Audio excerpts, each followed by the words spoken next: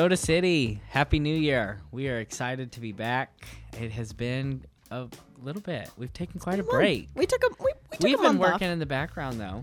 We really have. I'm Dylan Gunnels, by the way, and joined by Ome Salma Rahimtullah, and this is Soda City Speaks. Thanks for joining us, even though we took a month off. We appreciate you coming back. Yeah, we're real excited. I'm starting 2022 with real excited. Okay, we can do something different. Try that again, Dylan. Should I try again? Yeah, do it. I am stoked about what we've got planned. But in all seriousness, if the content of the conversation of this episode is any indication of what the rest of the year is going to look like, I'm excited. I'm stoked. We spent a lot of time. I felt like a political podcast last year. It was very political. And so we spent a lot of time covering municipal elections and talking about Columbia politics. And that was fun. That was good. That was important. But I'm excited because this year we are really going to hone in on food insecurity, housing justice, the history of Bull Street. We're talking about the COVID anniversary Yeah. next episode. Anniversary Housing. times 2. Right? Can we say that? Times The 2? second anniversary. But this month we are we're taking a deep dive into what does food insecurity look like here in Columbia, South Carolina, and how do we find ourselves out of that? How do we get out of that? How do we create a more just and equitable food system in the city? So we have two amazing guests who will be joining us in a bit. Well, we already sat with them. You will hear it in a bit. And for the Fizz, we will bring you some clips from the swearing-in ceremony of the mayor and the new mayor and the new council members, which feels like 2 years ago. It really does. But it was last month. Yeah. Like to the date almost last month. Yes, that's true. And so back in 2022, let's start like we always do with our headlines. So we'll move into the Fizz and our interview related to food insecurity, and then we'll end with community listings. There we go. We're back. In January, Columbia and the Midlands experienced 11 earthquakes, according to the South Carolina Department of Natural Resources. No major damage or injuries were reported from any of the earthquakes because they were small, around 2.5 magnitude. An explanation for the recent outbursts has eluded scientists. Digging and blasting at mines, water seeping through the ground from lakes, or other changes in weight or pressure underground could all contribute to seismic activity, though it is unclear what has caused the ones in Columbia. Ivory Matthews, who has served as CEO of the Columbia Housing Authority for the past 2.5 years, resigned from the position on Wednesday, January 26. In March, Matthews will take over as executive director of Home Forward in Oregon, which is the state's largest affordable housing provider. She will be the first African-American woman to lead that agency. Former Chief Operating Officer Yvonne Bean will take over for Matthews on an interim basis.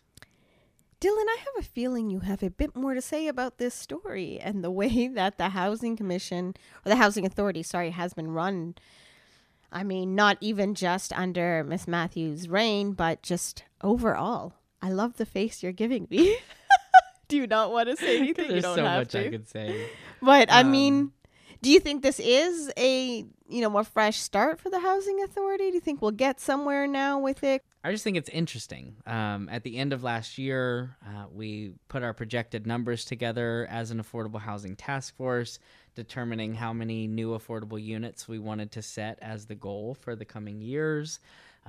We were at a housing coalition meeting where we were talking about new initiatives with the Housing Authority. And so, I don't know. I mean, opportunities come. I don't know Miss Matthews to say whether she might have family in Oregon or maybe there was an opportunity in that area that she's trying to go to that region. It just came out of the blue to me. That's the only commentary I guess I can give, is that I thought it was very random considering, and I know if you're in a position like that and you might know that something's coming, which it seems that she did, of course. You're clearly not putting that out to the public. You're still talking about your projected numbers and your future plans and all those things as if you're not going anywhere. So I get the optics of that. but it just felt like it came out of nowhere. And from the folks that I've talked to, it felt that way for them too. And she hadn't been in the position that long either. 2.5 years isn't very long for a housing authority. For a position like that, an executive director position. But, she did good work while she was here. And I have my reservations about the housing authority, and I hope that structures and strategies are altering and changing for the better. And I've met Miss Bean, and I think she's very personable, and she has a story of her own related to housing, and so I think this is personal for her.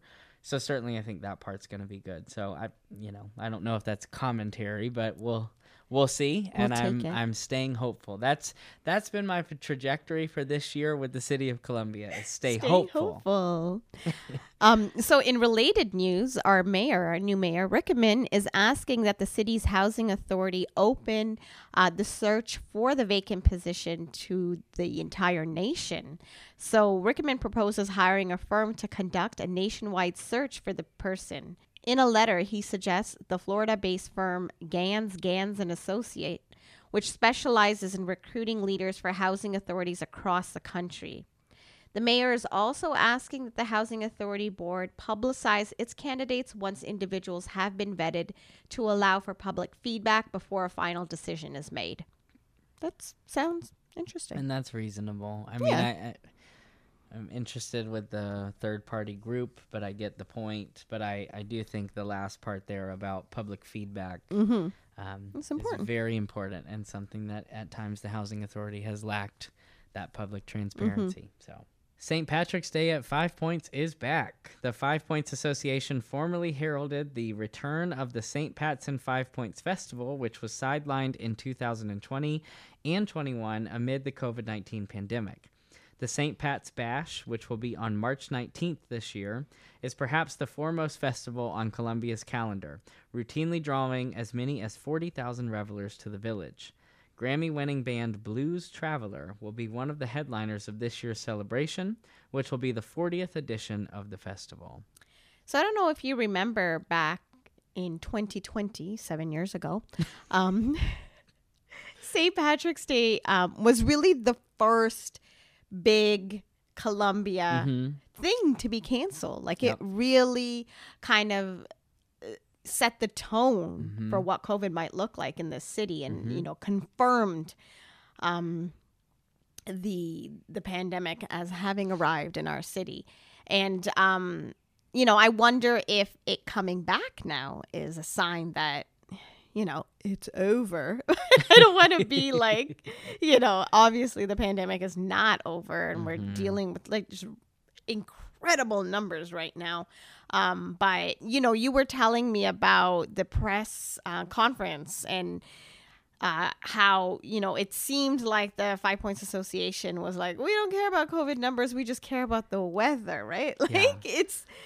And I don't know. I mean, we weren't there at the press conference. We don't know if that was the attitude, but it seems like maybe in our newspapers, that's the image that they're trying to put forward. Yeah, so that was actually, it was just an article, not a press conference. Yeah, so it was an article that was written about the event, and certainly the question was posed, are you concerned about COVID numbers? And me bringing that up was more that for those of us that have ever been in the media or been interviewed, you talk to that reporter for an extensive amount of time, and then a few quotes get put in. And I just was interested how they framed it, as it almost came across as, we're not worried about COVID, we're more worried that it might rain. And maybe that is what was said, but I feel like they're being more cautious than just like, oh, we don't care about a pandemic, we just care about the weather. Right.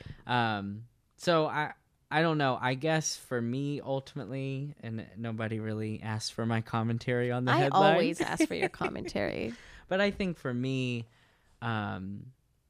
it's kind of like what you said. I mean, the pandemic hit in March of 2020, quote, officially. And you're absolutely right. That was the first major thing that was canceled in the city of Columbia. And that was the first moment that it was like, oh, it's here. It's here. This is a big deal. This is real. And so I think that whether we agree or disagree, whether you like it, you don't, I mean, at the end of the day, it is your decision whether or not you attend. Mm-hmm. But I think that is kind of the goal, is that it's an outside festival. It is, we're seeing that we've already peaked Omicron, and so the hope is that by the time we get to March 19th, the numbers are back down. And I think it really is intended to be a signifier of we're back. Mm-hmm. And I don't think they want to let that go. Because, I mean, I was working in the arts at the time. And, the cancellation of St. Patrick's Day really set the tone for us to cancel Indie Grits. Yeah. And a lot of other festivals in the city. So I think, we might be back. Yeah. If, again, it is setting the tone for where we're going with COVID. Yeah. Well, and the mayor says we're open for business. Mildred Weathers McDuffie, who worked more than 30 years as a teacher and administrator in Richland County Schools, held elected office, and served as a magistrate judge, has passed away. She was 87 years old. McDuffie taught at segregated high schools and elementary schools during the 1960s before serving as one of 5 people on a special committee that worked to connect teachers and school district officials during desegregation. McDuffie was inducted into the School District's Hall of Fame in 2020 and 2019. The City of Columbia named a stretch of King Street for McDuffie near her home. A $33 million project to build hundreds of apartments aimed at first responders, nurses, and teachers has broken ground in Southeast Columbia. The villages at Congaree Point will include 240 apartments on the 15-acre site on Atlas Road. Crews have begun clearing the property, and construction could be finished in the fall of 2023. Armada bought the Atlas Road property from Bible Way Church, headquartered just down the road and pastored by State Senator Daryl Jackson. Some of the City of Columbia's new leaders have an idea to combat a rise in gun violence in the capital city and beyond. A special state court to deal exclusively with those charged with gun crimes. The politician said such a court could help clear a backlog of cases created by the COVID-19 pandemic and help keep repeat gun offenders off the street in the state's largest cities, though some question whether there's a need in the state's judicial system. The court would have to be created by state lawmakers, as municipal courts don't try felony crimes. Mayor Rickaman and Councilmember Taylor asked that city lobbyists begin pushing the concept at the State House. A fixture of the food and drink scene on Columbia's Main Street has closed its doors for good. Oh. I wasn't ready for that. Drip on Main, the coffee shop on the ground floor of the office building on Main Street, has closed after nearly 9 years. The business had been temporarily closed because of a staffing shortage since late October. The Drip location on Saluda Avenue in 5 Points and its related neighboring Scoopy-Doo Gelato shop remain open. Owner McCrossan told the state that lingering issues from the COVID-19 pandemic, including staffing shortage concerns, played into his decision to shut the Main Street shop and put more focus on the 5 Points stores. I will miss it. I will miss it too. That was the spot. Like at 8 a.m., it was packed with like people having meetings, like nonprofits and politicians and like business people. That was like everyone's second office. It was a hot spot. It was. But I do like the 5 Points location. I love the 5 Points location. It's not so, filled with politicians and such. So that's a nice spot. It's more hipster in 5 Points. Yes, it's very hipster in 5 Points. I love it. I love the vibe, even compared to all the other kind of coffee shops that have been popping up in this neighborhood.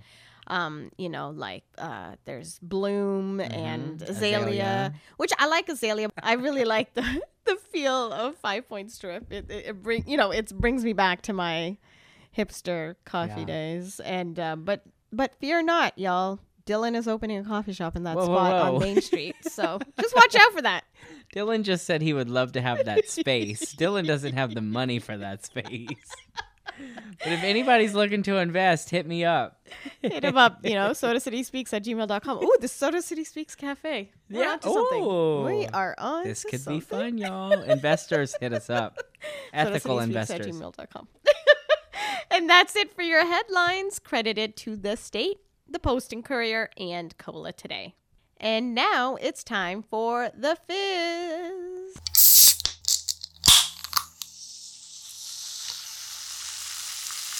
So today on The Fizz, we just have a few clips from the inauguration ceremony that was held on January 4th on Main Street. It was, of course, supposed to be taking place at the convention center, and last minute they canceled it because of the rise in Omicron, and closed down Main Street, threw up a lot of chairs, a lot of screens. It looked pretty nice. They did a good job. Yeah, I really, and by the way, it was January 4th. It was January Just want to 4th. be on the record. But no, I really enjoyed it. I thought it was very well done. I thought it was professional. I wish, as always, this is me from last year, I wish people were more engaged. But I also recognize it was at like 3 o'clock on a Tuesday afternoon. Yeah. So it's difficult for everybody to get there. But I did think that they did a great job. I enjoyed the speeches, and I'm staying hopeful. All right. Staying hopeful, our mantra for 2020. That's our so mantra. But at the same time, sorry. No, go ahead. At the same time, I'm excited for fresh faces, Mm-hmm. and I don't ever want to discredit that. I'm excited for the fresh faces, new ideas, new perspectives. You can never go wrong with that. But you know me, I want the centerpiece to always be equity. Yep. And so we'll see how it goes. Here are some clips from that inauguration ceremony. Welcome. At this time, and I'll be right back up as I try to act as your mistress of ceremonies today, so work with me. We are going to welcome Bishop Theodore Jenkins Sr., the presiding bishop of the Progressive Church of our Lord Jesus Christ Incorporated, to deliver the invocation, and remain standing, please, for the presentation of colors by the City of Columbia Color Guard and playing of the national anthem.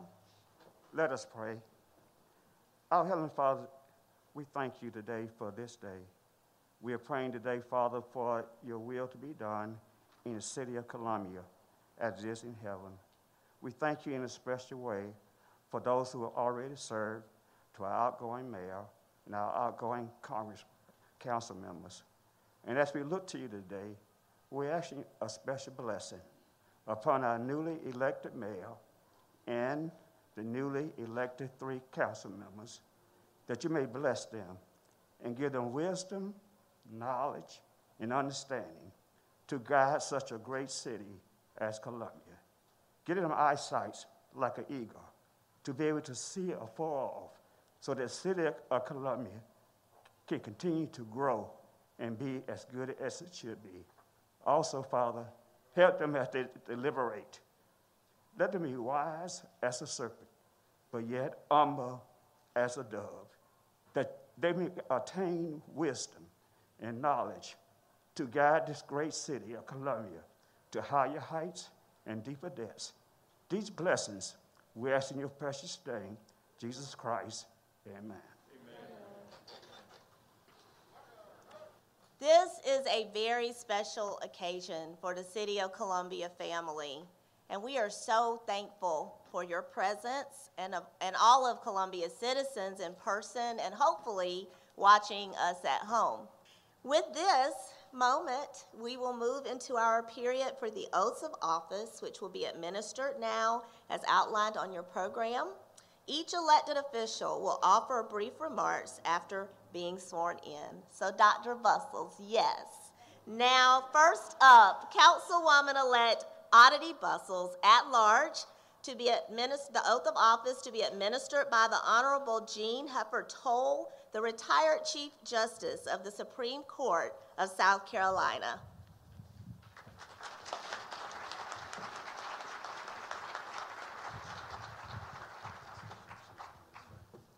Well, it ended up being a beautiful day to celebrate the future of our capital city, and I'm incredibly grateful to be here, joined by friends, family, and leaders in the community today. So, as we start 2022 together, I'm especially encouraged to see faces representing all corners of Columbia, but I'm even more excited to see people in the next generation of leadership and folks that came out today that have never, ever gotten involved in local politics until this cycle. Maybe some of you have had that thought, that spark, that idea that you can do something to serve your community. But maybe you've also had that doubt, that persistent anxiety. My advice to you is this: you are capable. Do it, and do it to the fullest extent. This community needs people who believe in something better for our families and for our neighbors. Trust me, I know it's not easy to step out of your comfort zone and make a difference.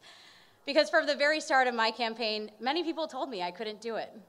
Many were skeptical that I could bring people together from all walks of life and different political backgrounds.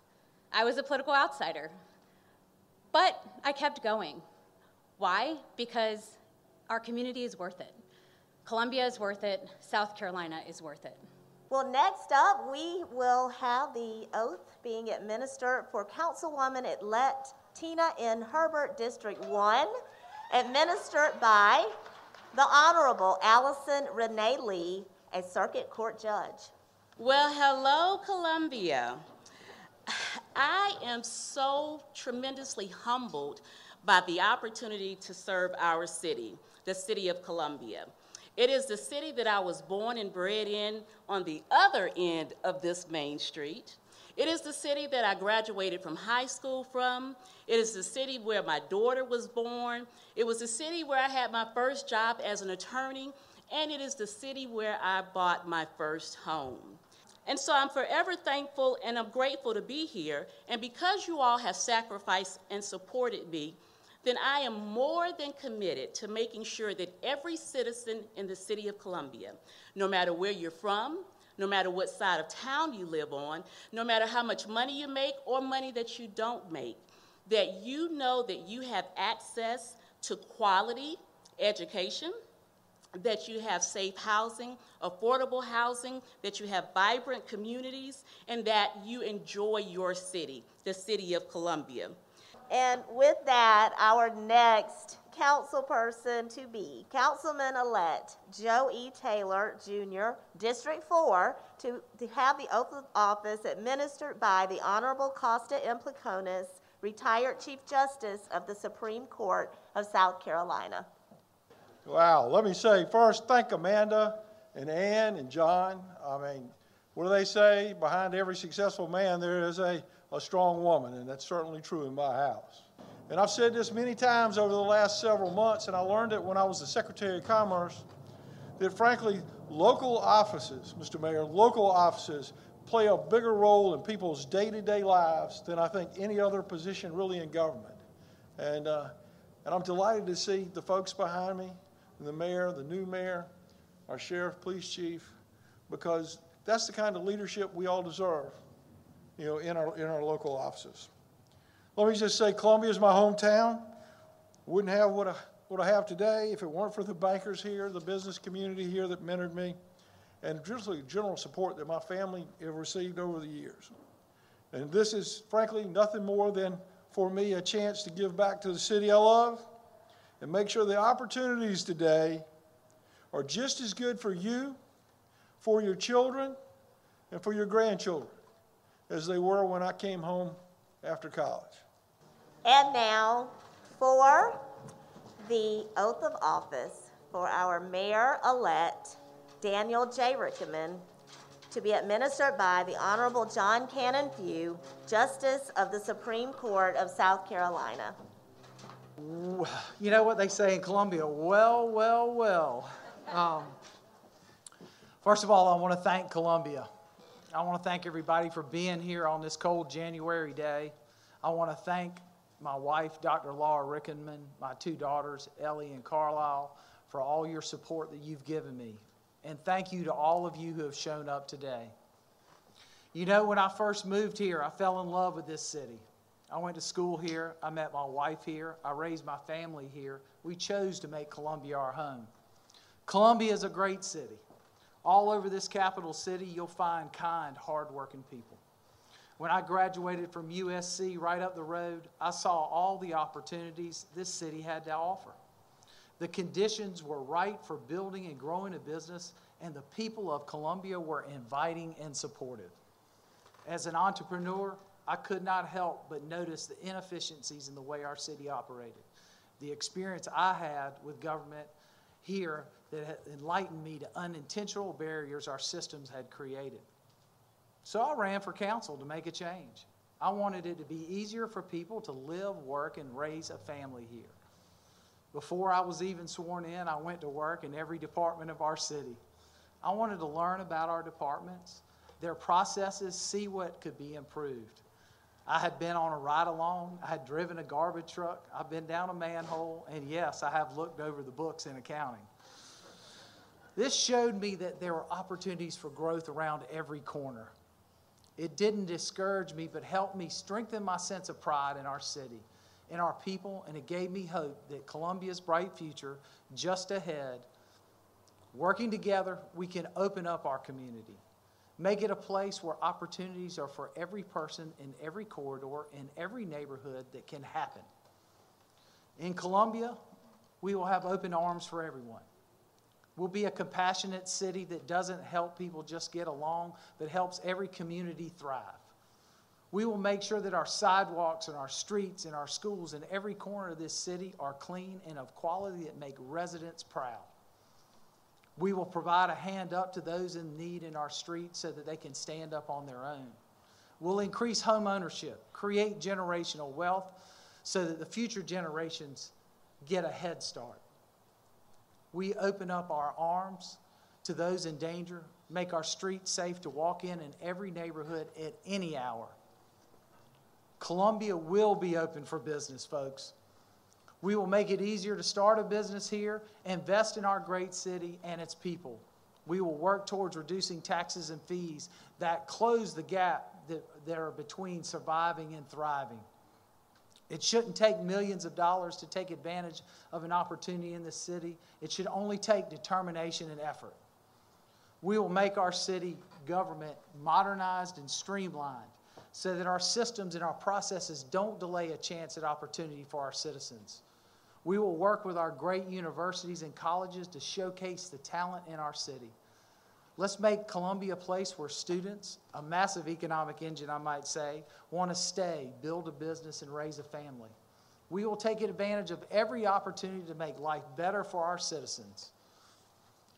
Columbia's government will be open and transparent.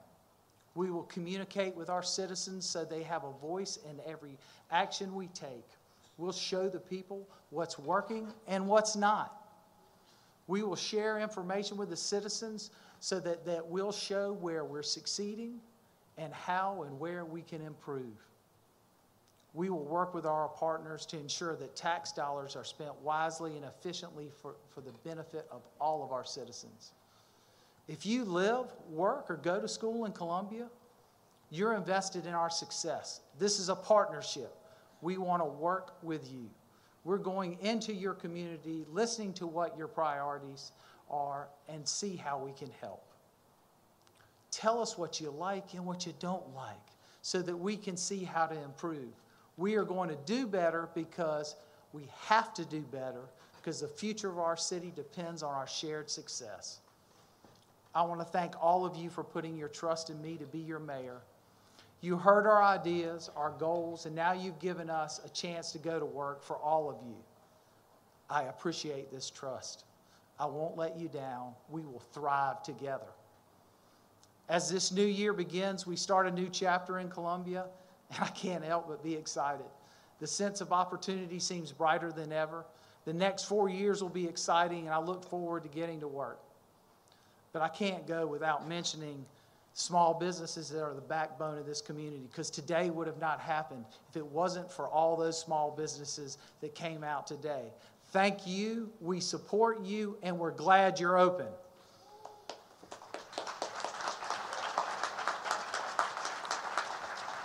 So with that, I declare the City of Columbia is now open. We're open for business.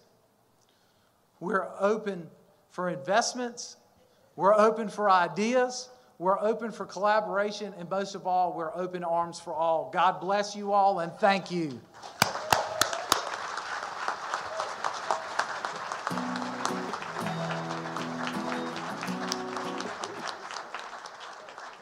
Okay, and Welcome back. And we're talking about food in our next segment. So we were really lucky to be joined by Ashley and Christina, who are just amazing women and you know, amazing organizers here in the city working towards a more equitable food system. So we really enjoyed our conversation with them. It was, I mean, listen to it and you will be pleasantly surprised, I think, that we're not talking about a scarcity of food. We're talking about just how, capitalism does not make it possible for everyone to eat. And that's just disheartening. Yeah, I think what I really loved about the conversation was, and I joked about it in the beginning, just the wealth of knowledge, though. And I stand by that. The wealth of knowledge that was at this table for that conversation. And, I think I talk about this when we have the conversation, so I'll keep this brief. But I think the more that you educate yourself, the more that you open your eyes to the society around you, the more that you listen to experiences and perspectives of people that are on the margins, you recognize that this is a real problem. Like food insecurity is real. And it's real right here in our backyard. It's Right here. real in the, quote, greatest country in the world, the wealthiest nation in the world. It's real. But what lends us to thinking that it's not real and kind of just glossing over, and I love that we dug into that a lot, and I love that we also dug into the fact that it's not just about the physical food that you're eating. It's also about the food workers and how disregarded they are when it comes to wages and when it comes to quality working environments. And so this conversation about food insecurity, again, is not just about having food on the table. It's about access and health and labor. And it's so intersectional. Hey, I did it. And I don't know. I hope that listeners will really open their ears and their eyes to really receive this information and do something about it. It's really about a system. It's intersectional and it's so many parts. So take a listen and we'll catch you on the other side. Soda City Speaks, Happy New Year. We are excited to bring you a fresh episode in this new year and really start digging into the issues that Ome and I are excited to talk about that aren't just related to a municipal election. Highly important, but I'm ready to move on. So I feel outnumbered today. I am surrounded by 3 amazing women who work in food policy, and we are excited to talk about food policy, food insecurity, and what that looks like right here at home. So why don't we just do a little round of introductions? Tell us who's here and what do you do? Okay, well, I guess it's up to me. Ashley Page Bookhart. I am the past immediate chair of the Columbia Food Policy Committee, but also work at USC in the SNAP Ed department, and I'm a program coordinator there. Christina. Thanks, Ashley. So wonderful to be here with y'all. My name is Christina Spock. I'm the Food Policy Campaigns Coordinator for Food Chain Workers Alliance. We're a binational coalition of 34 worker justice organizations organizing to improve wages and working conditions for food workers all across the supply chain. As Dylan said, I too do work in food policy. I'm the director of policy and advocacy at Food Share South Carolina. And Food Share South Carolina is a food justice organization that is working to make fruits and vegetables accessible and affordable for families in South Carolina. One of our main programs that people know us by is that we have a biweekly produce box, bulk buying produce box program. Ashley, tell me what is SNAP Ed? Yes, I will say I am not the nutritionist. People are like, oh, can you sign me up for SNAP? And can you teach me how to cook? I can't do either of those two. But what we do at USC, we can help implement policy systems and environmental change around the various food systems. So that might be starting a community garden. It may be, policy work, or, also we do some evaluation work. So that is pretty much, I just want to make sure that people know, don't call me to sign you up for your SNAP benefits, because can't do that. And don't call me to teach you how to cook something, because can't do that either. If you need to sign up for SNAP benefits, you can go to SC Appleseed, and they have a form where you can see how much you might get, and then it can show you how to sign up for SNAP. And Food Share does nutrition classes too, yeah? Food Share does nutrition classes, yes. We do a box delivery program. We're expanding the model across the state, so there's a lot of other things that accompany that but the flagship program is the produce box, yeah. Awesome. All right. So also we will add that Ashley is the former chair of the Columbia Food Policy Committee. Christina, are you still on the committee? No, former member. Former member. I'm currently a member. So why don't we... Oh, Dylan is also a member. I forgot. He's like, how about me? He has his hand up in the... So before we get started talking about what food insecurity and food justice looks like or could look like in Columbia, not too long ago, the City of Columbia established the Columbia Food Policy Committee. So Ashley or Christina, can you tell us what that is? Why was that done? And how is that a part of what food justice could look like in the city? So the committee was founded back in 2017. So we're now, in 2022. So we are almost approaching, 5 years. This summer will be the 5th year of existence for the Columbia Food Policy Committee. And, folks who are from the Columbia area, we're just going to have a real conversation today. And the real is we've lost a lot of grocery stores. So there is a report by Sisters of Charity that shows from 2016 to 2020, Richland County has lost the most amount of grocery stores across our 46 counties in our state at the number of 12. So that is a lot. So thinking about, 2016, so 2017 is happening. We're hearing conversations about some of the grocery stores, are looking at or have started to close. Particularly, I can think of the Piggly Wiggly that used to be on West Beltline. So when you think of that, a lot of, now, during that time also people started getting really interested in the local food system and what does that look like and how can we help it? How can we support local? All of these various things. And so I think kind of a culmination of, what was happening locally, of the departure of healthy food access, as well as interest in how can we enhance our overall local food system, really helped kind of moved. At that time, it was Mayor Benjamin had a conversation with some folks who were really interested in how can we bring about a food policy council. So I really think that is kind of what helped lead to us starting this. And since 5 years ago, it has morphed into a lot more. But definitely, I think even so when you think about it, we're young, we're like a baby in the food policy committee realm, because 5 years or almost 5 years is not a long time, but I think a little bit further in the conversation where we're talking about, some things we have done, some things we're looking at. Hopefully people will say, wow, this committee is trying to do some good. And hopefully, we are always open for folks wanting to be a part of, subcommittees, or even soon we'll have a spot that's available. We have someone that had to step down, so we'll also soon have a position open. So definitely hoping, if this conversation interests you, would love to have you involved in the Columbia Food Policy Committee. Ashley, you mentioned the closing of a lot of grocery stores. Christina, what other factors impact the food system in Columbia? Yeah, it's a great question. This term of food insecurity, meaning that folks don't really always have enough food. And we know that many people in our communities, locally, across the state, across the nation, are really struggling to feed their families. In communities like North Columbia, which is predominantly Black community, we know that 70% of the residents there lack access to healthy, affordable food. And so communities of color also are disproportionately impacted by food insecurity.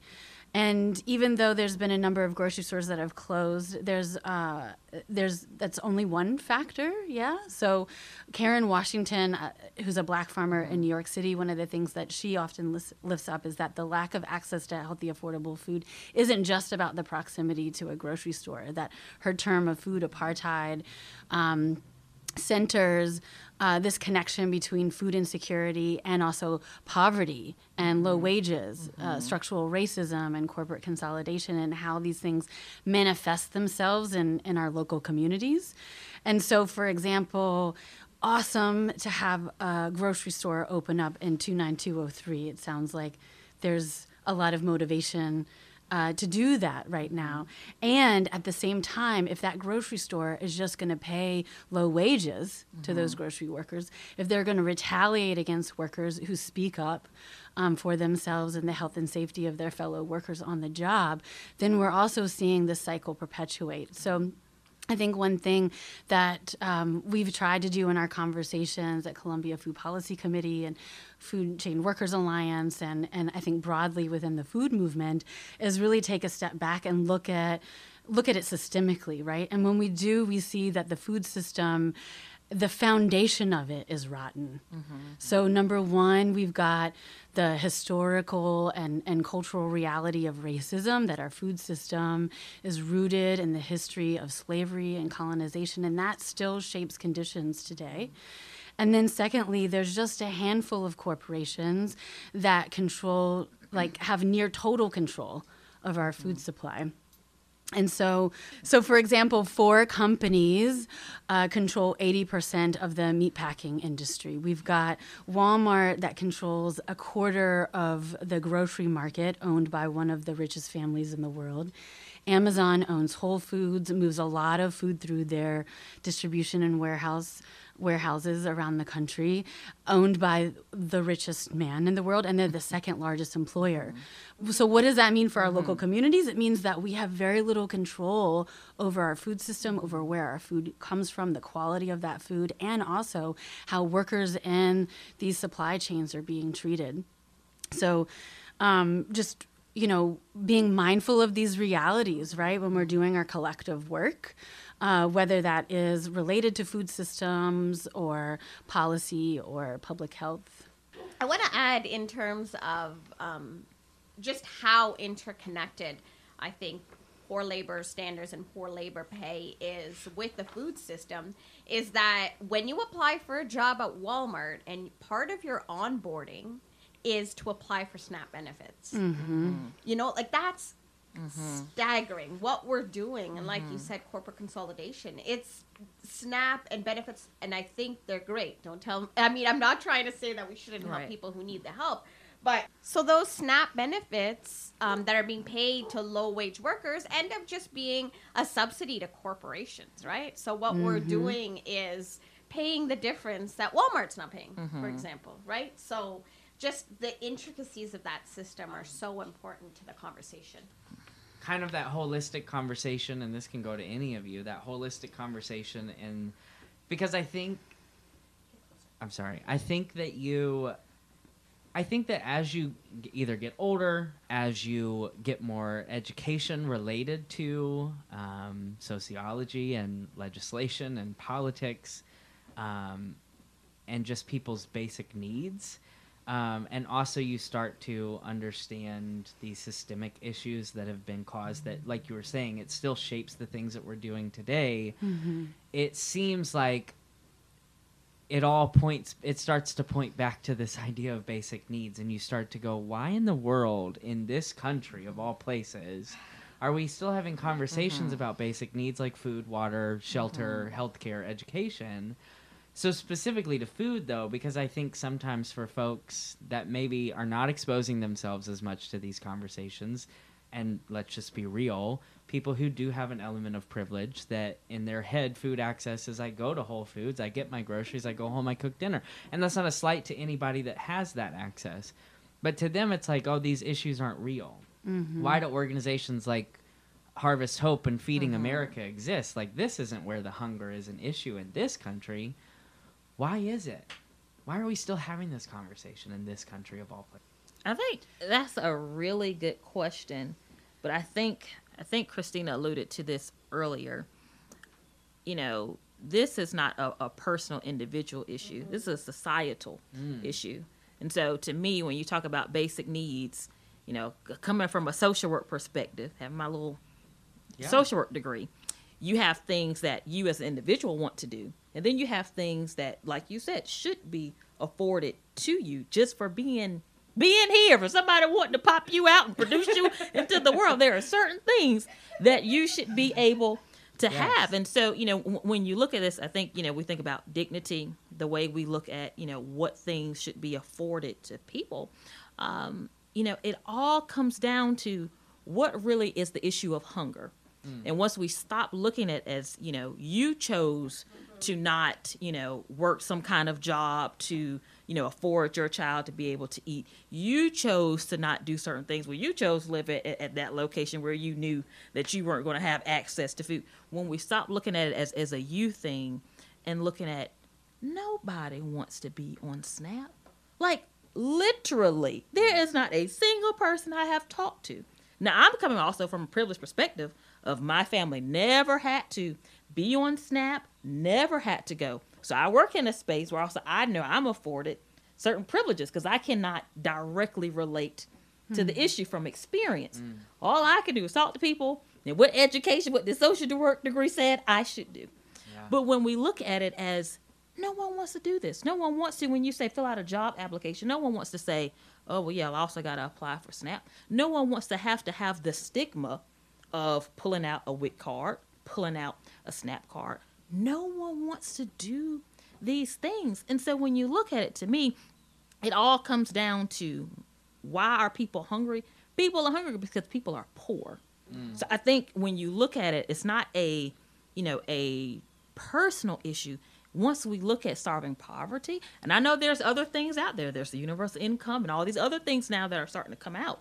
But a person should not have to go to Walmart, work 40, 45, 50 hours, and still have to apply for SNAP. Yeah. Still can't bring home the amount of money to afford adequate housing. So now not only do I have to use SNAP, but now I'm having to go talk to HUD and whoever my local HUD provider is to see how can I get, rental assistance or how can I get, housing assistance. Those things shouldn't have to happen. So I think, it's not, hopefully folks look at, no one wants to do these things because these things are humiliating for people to have to do. So hopefully people see that, most folks who are on SNAP aren't, the stereotypical welfare queen that came about in the Reagan era. You're driving the Cadillac and you're milking the system. This is not what we have in 2022. These are working people who are doing the very best that they can that unfortunately aren't getting paid what they should to be able to afford the lifestyle that they deserve. And so hopefully, we can start changing the narrative, and the perspectives that society are trying to place on individuals that unfortunately find themselves where they have to go without a meal every now and then because they're deciding rent, they're deciding light bills, they're deciding medical bills. That's a whole nother issue we can get into because, how our state and other places are. But those are real factors. So hopefully, we can't look at it from an individual perspective. We have to talk about, like you said, I always say, to me, if America lives up to, we always say America is the greatest country. If we truly are the greatest country, we have to live by that. And that's making sure no matter if you're the thousandaire or the millionaire or the zeroinaire, that certain things we make sure we provide for you because you're American. And we protect and we care about our American people. And so I think that's the perspective. Those are the conversations we have to, really have to start having and be intentional about kind of that neighborhood village aspect, like the African proverb, it's a village way that you raise children. And so if we take that same perspective and look at how we village raise people and make sure all people have certain things that they should have, hopefully we wouldn't have to have people going hungry. Maybe situational hunger, something happens, it's situational, but there should not have to be where we're dealing with, impoverished and repetitive hunger as a nation.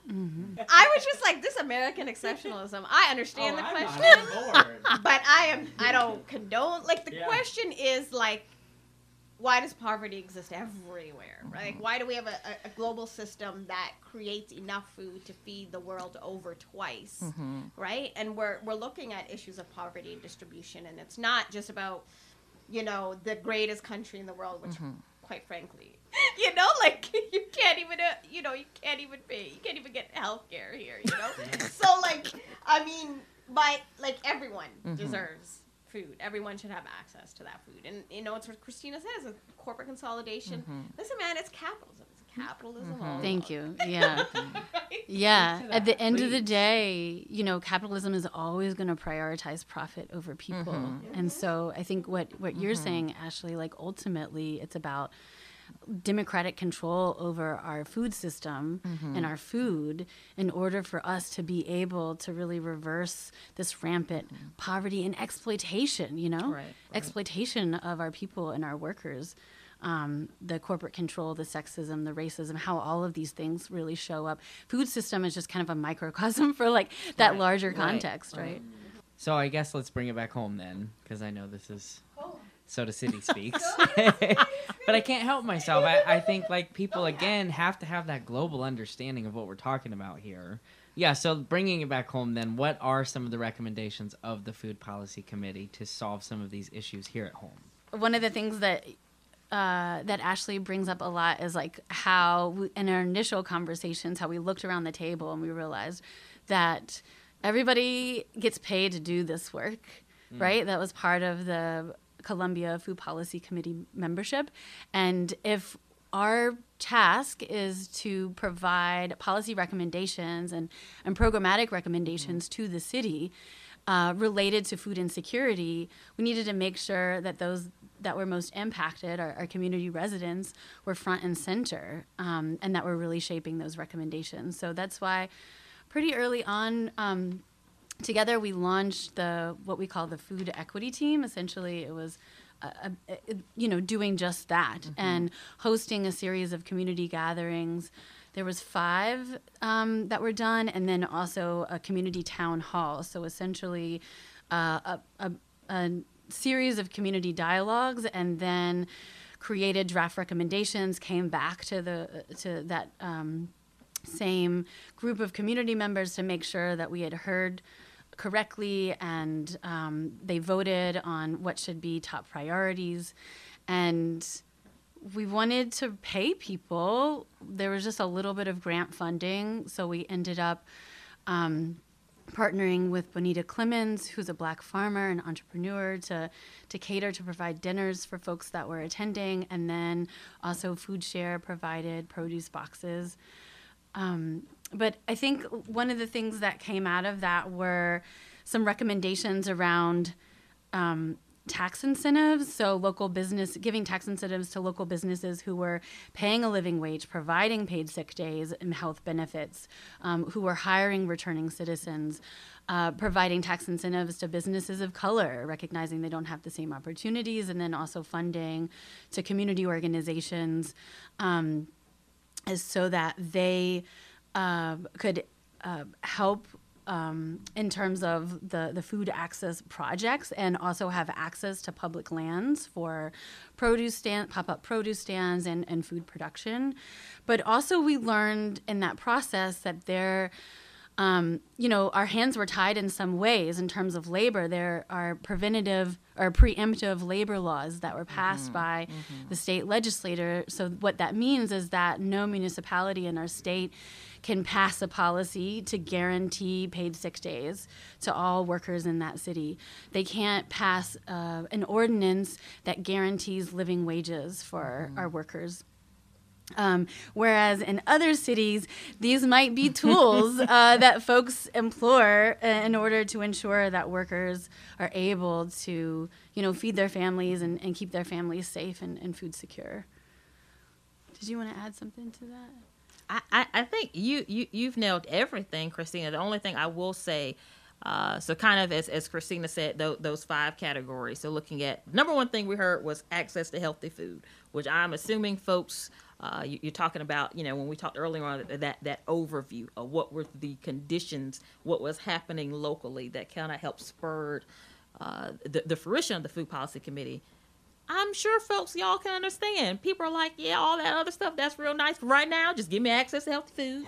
Yeah. Then we can talk about, some incentives, all of that good business stuff. The third was making sure impacted populations. So some of our most vulnerable. So looking at maybe, individuals who may have graduated from one of our wonderful schools out of our school districts, but maybe they don't want to go to college. Maybe they don't want to go directly. So, maybe, they are a formerly incarcerated individual and they want to resume and come out and live a healthy life. So making sure also folks who have been marginalized, who have been vulnerable, that they can see the local food system is a wonderful opportunity to start a career, but also be able to provide for themselves and a family if that's their situation as well. And then, like Christina said, the land. So if the city has any land, if the city has buildings, that could be used for agricultural purposes. And then also that transportation piece. So I think that's very important. And I will say the Comet has done a lot,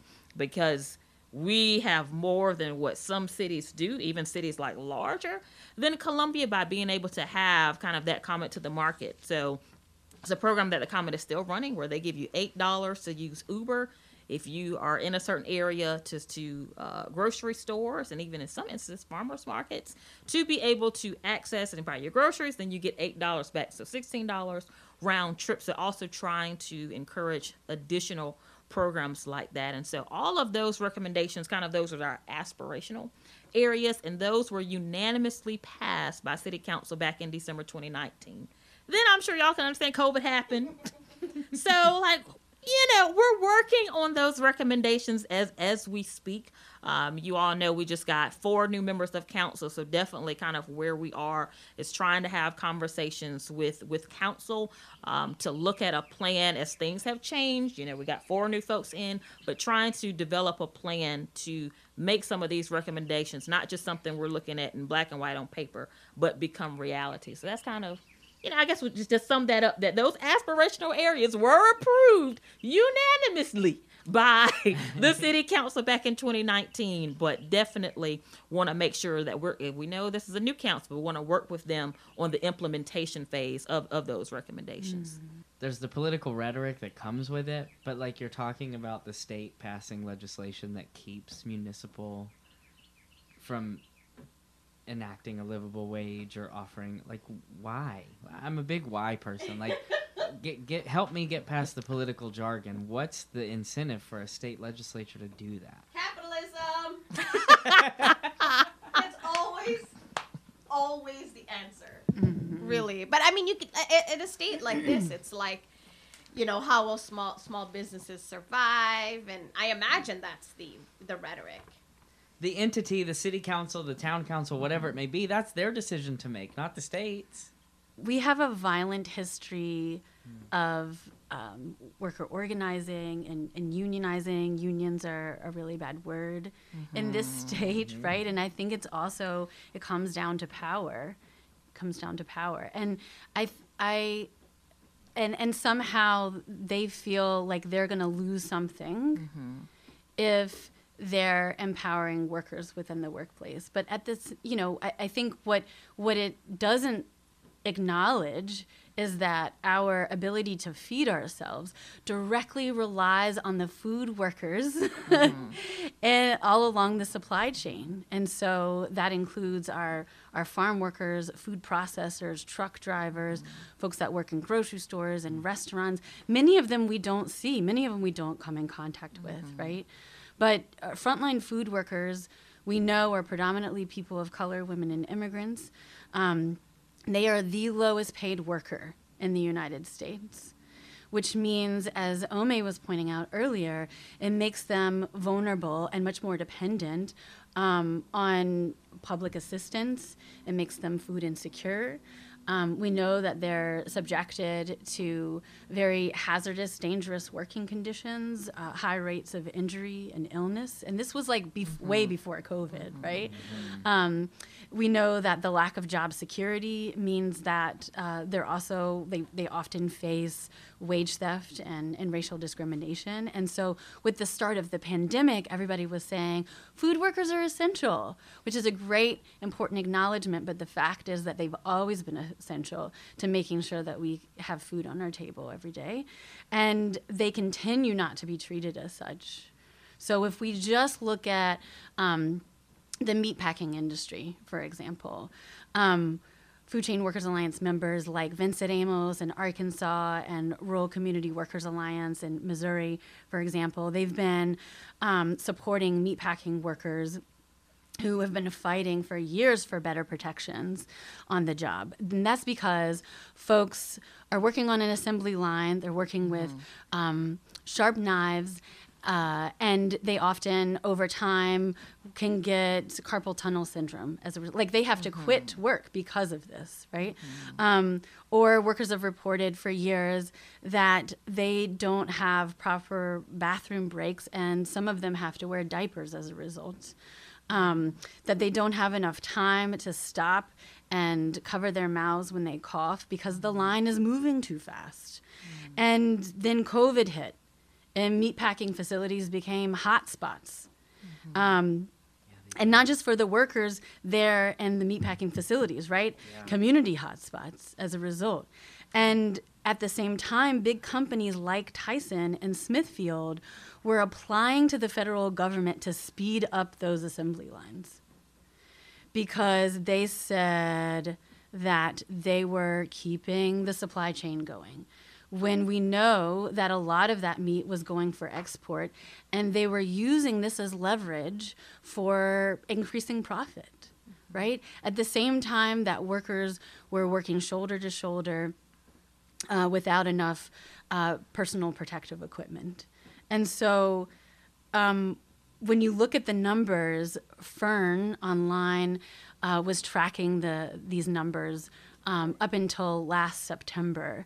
And so they said that, so at least we know that 60,000 meatpacking workers contracted COVID, and nearly 300 of them died. Wow. And now Reuters just came out with a report saying, we think that that's it's at least 3 times higher than previously estimated. And it's not just in Arkansas and Missouri. Right here. Columbia Farm workers, remember, they walked out in protest last year. They were saying the same thing, lack of hazard pay, lack of PPE, working shoulder to shoulder. And Tyson's coming back. Tyson is coming back. They are coming back. I read that this morning, yeah. Me too. And they're so excited about the millions of dollars. Yes, I think it's like 46 million that the county's supposed to be obtaining. And what is the company here, the chicken processing in West Columbia? Columbia Farms. Columbia Farms. House of Rayford, I think. Yeah, House of Rayford, yeah. But you're right. I mean, so these are the ways that food workers are dehumanized, right? How they're treated as disposable. And it's not just meat packing. We know that like this is happening all across the supply chain. I just want to point out one real quick thing to what Christina said and how our food system is vital. That is the #1 industry in the state of South Carolina is agriculture and forestry. The #1 industry. We can talk all day about how many tourists we bring into Myrtle Beach and Hilton Head and Charleston. The #1 industry are the people that are helping our local food system. And so like Christina said, like putting that into perspective is what does that mean for us as a state, but also what does that mean for us locally? That matters because they're making a lot of revenue for the state of South Carolina. So we need to make sure that we're treating them as such. And so let's just sum that up real quick and we can move on to the next topic. Just in layman's terms, what you said and what you said together, essentially, our food care workers that our economy in South Carolina is most dependent on, and the individuals that we're most dependent on to stuff our faces and eat our food are the ones who are the most impoverished, discriminated, and dehumanized. I just want to make sure that we're putting that in layman's terms for folks listening. I wanted to ask one more question before we wrap up in terms of the recommendations from the Columbia Food Policy Committee. So as you said, #1 up there is access, right, to nutritious food. So can you tell us a bit about the program that the Columbia Food Policy Committee is working on right now to have a mobile market so that communities, especially in the North Columbia area that don't have ready access to a grocery store where they can get quality fruits and vegetables can have that access? Because we know communities in those areas are shopping at Dollar Tree and Family Dollar and places like that have, only canned fruits and vegetables, but nothing fresh. So that's, I think, one of the projects, right, that the committee is working on. So definitely, there's a lot that can be done with that. I think it's a lot of angles in how do you support local. So one, having a mobile market. So we're looking at 0304, which are some of our most food vulnerable communities or zip codes within the city limits, but also looking at you can employ people. So the goal would be, thinking about all of the wonderful things. So Christina really brought it home, talking about how we value people, how we want to empower people, not just through the Columbia Food Policy Committee, but the way I look at it is hopefully the Columbia Food Policy Committee provides the city, other municipalities, the state, other folks, a different way to do business.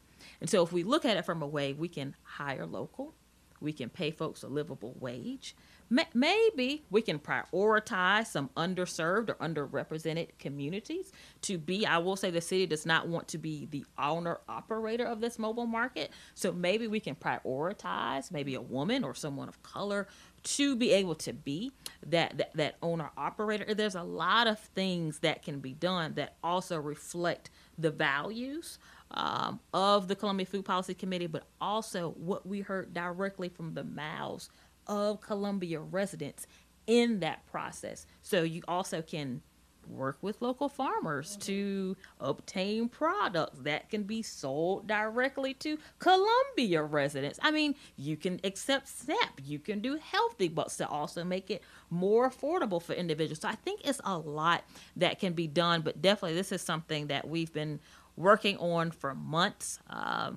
But definitely, with some funding opportunities coming down, definitely hoping that this is something we can cross our fingers rolling in 2021 within the city of Columbia. But hopefully this will also be something that not just can serve the city. So thinking about, I always try to put in my mind, yes, we are the city of Columbia, but the city is nestled within the county. And so we shouldn't be looking at ourselves as things that should only benefit within the city limits. If it can benefit the entire county, it should. And so hopefully this is something that also can serve, 29223, some of the lower Richland side, some of those other areas, some along Broad River Road that nestles into the county that we know also has challenges when it comes to accessing food. So hopefully this is something, again, fingers crossed, we can get rolling out. We can get rolling out, but definitely something that can be able to provide, really good quality, affordable food, and being able to do it instead of, you coming to the store is coming to you. And so hopefully this is something a concept that we can get rolling out really soon. I think, too, in terms of workers being able to support their right to organize and them having a voice in the workplace, because despite all of this, food workers have been keeping us fed, one, and two, they've been organizing, right, for better protections and fair pay. And so we've seen at Food Chain Workers Alliance and our members, we've seen New York workers who won mandatory health and safety protections from COVID for all workers in their state. Last year, we saw warehouse workers in California who won health and safety councils at their workplaces. We saw Burgerville workers in Portland, Oregon, who became the first fast food union. Workers to unionize in the country. And so I think recognizing that those that put food on our table deserve to have, respect, deserve to have a good life. And, that's why we see workers' rights as human rights, why Food Chain Workers Alliance is working in solidarity with workers to build power all across the supply chain. And ensuring that when we think about right to organize for our workers in the workplace, that's not a bad thing. That is absolutely critical. It's so important. And it is what really ensures that, we're valuing and respecting the workers that feed us and that they can share in the wealth of their labor at the end of the day. And I think the only way, and this is like me personally, me talking from experience, from having always been part of a union, like it's wild to come down here and not have the protections of a union. It's, is the only way that we're going to achieve rights for workers, and 100% behind union organizing. It's, difficult in this state, but also to add to that list, Buffalo Starbucks unionized. Yes. Vassar, Alabama Amazon distribution side is having their vote again for unionization soon. Because of the union busting that because- yeah. happened. Yep, by the Exactly. managers there. Exactly. So there is, I mean, you know, we're seeing, I think, a really important movement because of COVID in workers' rights, and That's it's a right. really exciting time. You know, and it's this younger generation, maybe, I don't know, but I saw someone on Twitter called Gen Z Gen U for Gen Union. And that's what I always call Lena, because I have this other podcast. It's called Gen Z Explains, so I've changed it to Gen U Explains. Like, I think there's something going on. I think we can say that that there is some really important labor wins. Like, even here in South Carolina, like the University of South Carolina just instituted $12 minimum wage for full-time workers at the university. But and I think there's a union at the university, and they're playing an important part in that movement. So it's an exciting time to support your local union. And workers who are organizing. Yes. Yeah, so I guess to close us out, first of all, this has been great. I, again, started off by saying I was outnumbered, but I feel very educated by folks who are working in food policy, so thank you so much for bringing your wealth of knowledge, your expertise, your experience working in this space, and I hope that for folks like me that didn't necessarily know all this information, or at least not at this depth, that it sparked something in you to be more supportive, to be more aware, to be more engaged. And so on that note, for folks that don't do this work, and for folks that, they are in a whole nother space, but this just intrigued them, what can the collective whole do now as a community in Columbia to make sure that we push forward in this stuff? Well, I would definitely say right now, what is the Columbia Food Policy Committee doing? We are like restructuring, like strategic planning mode. And I say that as a good thing, because I think it's all about when we look at ourselves. Yes, we have these recommendations, but everything that this committee does wants to reflect the values. Everything this committee does wants to be really, I look at it as, we're just a liaison between the community and city council. That's what we should be. We should not necessarily be all these fancy people, looked at all these fancy people with these degrees and things on this group, but serving as really a catalyst to really help support community members to be able to vocalize what they want and what they want their city to do about their local food needs. And so I think really that's what we've been trying to do. And so where we're at now is really to make sure that folks from every zip code, folks, if you are a zeronaire, thousandaire,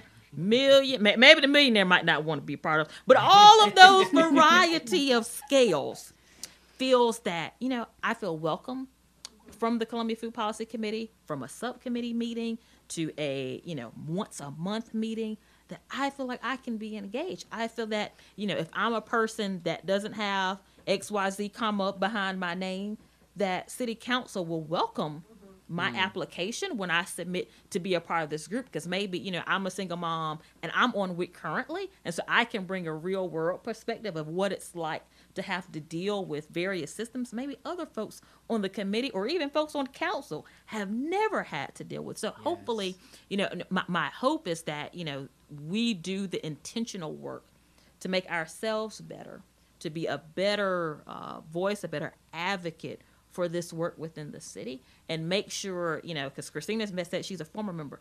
I got about a year and a half in this. My goal is I want to be replaced, not by someone like me. I want to be replaced with somebody that's like that single mom on WIC. So if we do the work now, because we all have to think about succession planning, thinking about if we do the work now, that this may look even differently. We're in our second.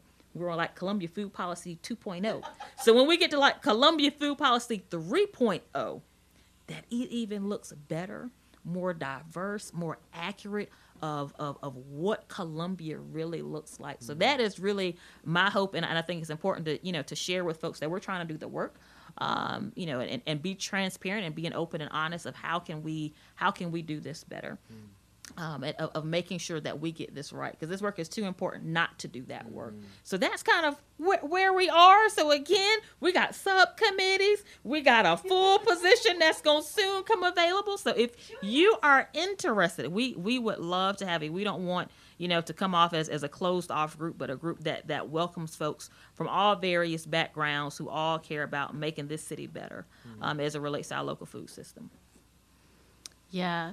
And just a plug for the mobile market project too. There's a lot of ways to plug into that locally, since that project is just getting going. Oh, yeah. I think welcome to join Food Chain Workers Alliance on any social media platforms if you're interested in learning more about how to stand in solidarity with frontline food workers. And particularly every November we do Food Worker Rising, which is provides a lot of opportunities, like 10 days of actions around the Thanksgiving holiday to recognize how this food does get to our tables, right? And then also, if you have any questions or want to learn more about the recommendations that the committee put forth, there's a full report with plenty of details on that process and who was involved and what those recommendations specifically are. And we'll link all of that in the show notes. I also want to add that the Food Chain Workers Alliance had an excellent report last year about the effects of COVID-19 on food chain workers, and it was just excellent. So I also recommend that. And if you're asking me the one thing people can do, I would say support the Fight for 15. That's definitely my number one kind of engagement. Any way you can support that, calling up your legislators or signing a petition or, coming out in solidarity with low-income workers, definitely the Fight for 15, I think, would be very helpful. And, we were almost there with the ARP, and there's momentum, I think. From as someone who works in food policy in this city, I would definitely say, support local food systems if you can. Sometimes it is a bit more expensive, but if you have the possibility to do that, definitely do that. In terms of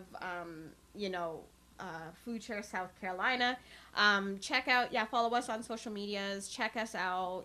We're really trying to have a better social media presence where we talk about food justice issues and food system issues. So please do engage with us on that. I was just going to say, in terms of Fight for 15, also the Charleston Alliance for Fair Employment have been doing really great work around that in the Low Country, too. Just shout out to them. Yeah. Thank y'all so much for having us. Thanks, y'all, so much for your time, for real, and coming out. And I look forward to this conversation continuing. Thank y'all so much for having us. Yeah, it's been great to be here. Thank you. All right, big thanks again to Christina and Ashley for joining us here on Soda City Speaks. We will link to their organizations and to some of the stuff that we were talking about in that interview in the show notes, so check that out. And we've come to the end of this wonderful episode of Soda City Speaks.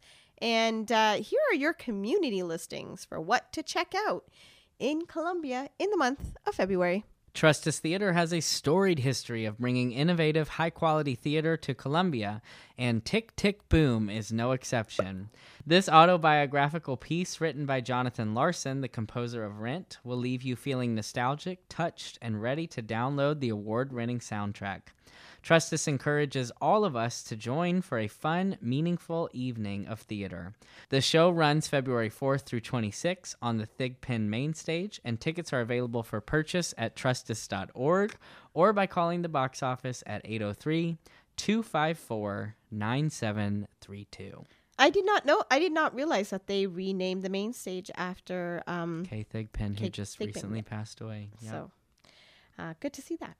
And I am very excited about this show. I definitely will be going to see the show. There's some great local talent in the show. And as a lover of Rent, I'm so excited. Very exciting. Keep the Midlands Beautiful is hosting a volunteer litter pickup on Saturday, February 12th from 9 a.m. to 12:30 p.m. as part of its Spotless Service Saturday cleanup program. Volunteers will remove litter from Hartscrabble Road. Registration is free and all supplies will be provided. I need a man. Oh. Okay, then. you had one. I have one, thank you. Hilarious Interactive Dinner Theater is on Saturday, February 19th at 7 p.m. at the WOW Performing Arts Center on Two Notch Road. Tickets are $45. Whether single or married, male or female, this relationship conversation starter is a hilarious and thought-provoking interactive dinner theater production. Interesting concept. All right.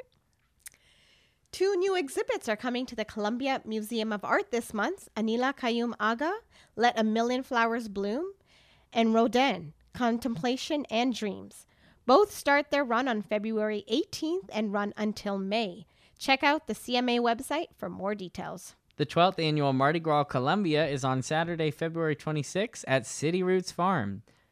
$5 for adults and free for kids 12 and under. Start with the parade through the Rosewood neighborhood and stay for 12 bands on 3 stages. It is a lot of fun. If you have not been to the Mardi Gras at City Roots, it's a fun time. It's really fun. And I love City Roots. It's a great spot. Black History Parade and Festival will also take place on Saturday, February 26th from 1 to 5 p.m. The parade starts at the corner of Hampton Street and Hardin Street and will wind to MLK Park, where there will be a festival.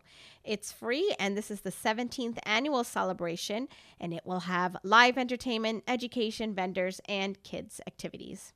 And those are your community listings and the end of this month's Soda City Speaks. Thank you so much for joining us. And we're doing a call out for local Columbia musicians. If you would like your music featured here on the show, hit us up, sodacityspeaks@gmail.com, and we will make sure to get that on there for you so the world can hear. Well, mostly probably just Columbia people. Just Columbia, probably. But there's a few listeners in Puerto Rico and Germany that we don't know where they, but they're listening. Thanks for listening. Yeah. You two Shout out. Shout out. Yeah, please send that our way, and reminder to follow us on all the socials. Instagram, Facebook, and Twitter at Soda City Speaks. Our email is sodacityspeaks@gmail.com. Please feel free to connect with us on all of those platforms with suggestions, feedback, or if you just want to say hey. Our theme music, always by Preach Jacobs, and you can follow him at Preach Jacobs on all the social medias. All the social medias, them. And as always, the show is produced and hosted by myself, Dylan Gunnels, and Ome Salma Raham Tula. And join us next month and let Soda City speak to you.